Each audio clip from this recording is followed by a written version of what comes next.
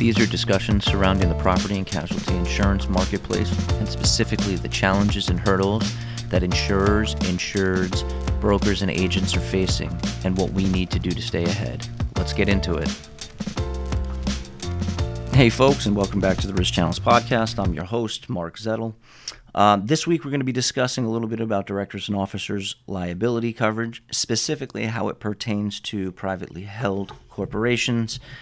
Very often the D&O coverage is viewed as a coverage for publicly traded companies and not seeing, or many individuals not seeing the need for it on the privately held side. However, it's something that should be thought about or really considered when looking at your coverage portfolio. And for that reason, I think a good place to start would be, well, why should private companies consider directors and officers liability? And I think a good place to start there, Matt, would be, well, obviously a owner or an officer of a company, direct personal wealth is attached to the entity. Yeah, exactly. And I think that's the strongest argument for why this coverage would be necessary on a private level for a small or medium-sized entity.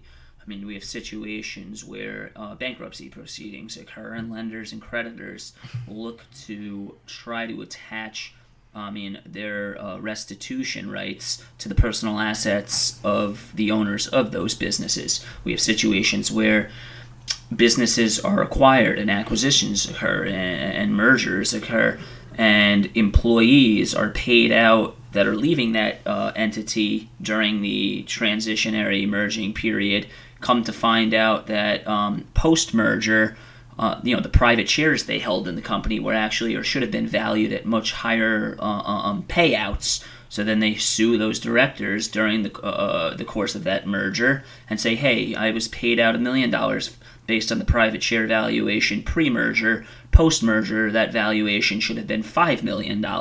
So these are, that you don't need to be a publicly traded company to have that happen. There's plenty of private merger activity that occurs day to day.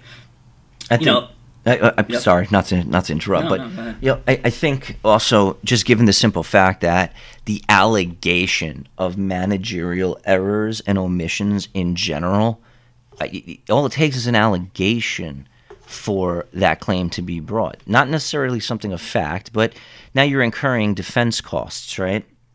And the one thing about the D&O coverage is that the defense costs erode the limit, which is a good thing to side note or sidebar. Mm-hmm. But at the same time, very much in this legal landscape, the allegations will trigger coverage, or at least the duty to defend, which... Well, yeah, a regulatory investigation, for example, you would incur regulatory costs, and some of these policies would actually provide payment for those regulatory costs, and those costs aren't small in nature. They can be very, very, very extravagant and exponential.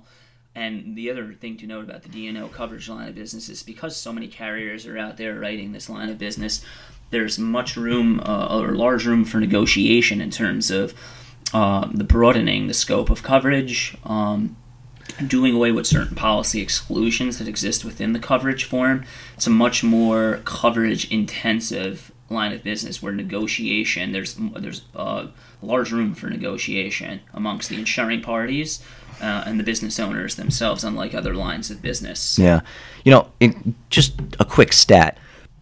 Chubb did a survey actually back in 2006, but it was again utilized in recent articles where their private company risk management survey identified that more than a quarter of all small companies, privately held entities, reported experiencing a claim on the D&O side within the last 3 years, of which the average settlement or the average claim amount was $387,000. That is a significant amount of money for any privately held company to have to shell out to defend themselves, all right, in a simple allegation.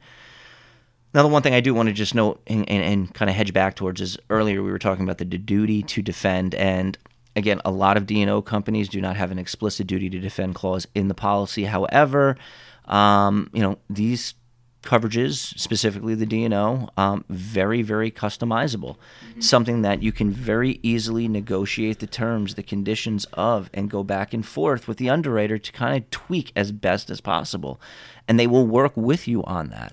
And another interesting thing to note about the D&O line of coverage has to do with the frequency of the type of claims, and why it's a very, very, you see these types of claims very often is, aside from other coverage lines, there's a much more transparent damage associated with the type of loss. So, for example, in a general liability coverage scenario, a guy falls off a ladder, he injures his back.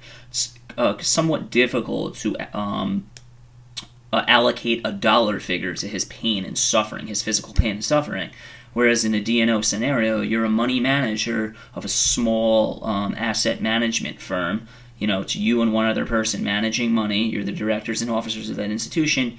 You mismanage. You mismanage money. You advise your client to buy stock A. Stock A, you take $100,000 and put it in stock A, and they lose $50,000 of their principal.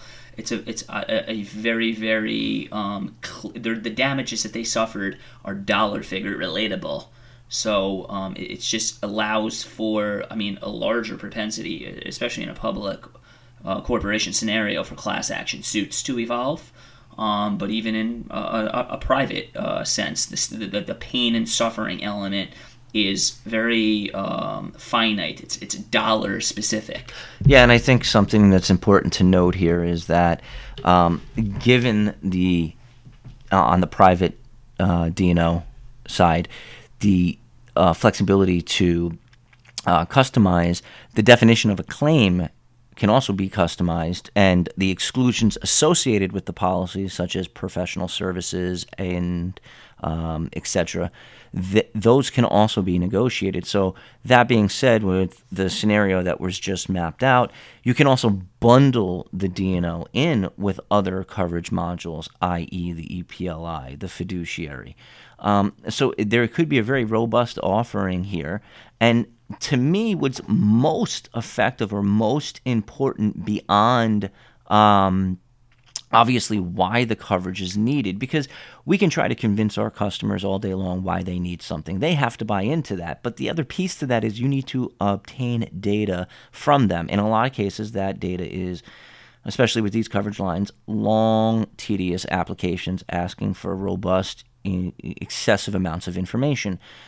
In today's day and age, technology has really shaped things, and that being said, many carriers that offer D&O coverage, or for that matter, combined D&O, EPLI, fiduciary offerings, are now shortening their application process. I recently heard or read something on RPS in particular, their D&O division, which is a very large wholesaler, but their D&O division actually has it down to a 4-question online application which will procure a bindable D&O quote.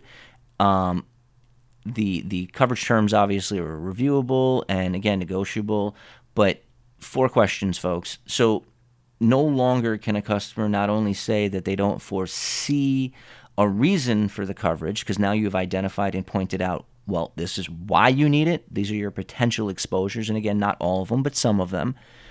And now that you have that buy-in, yeah, I can see why we need it.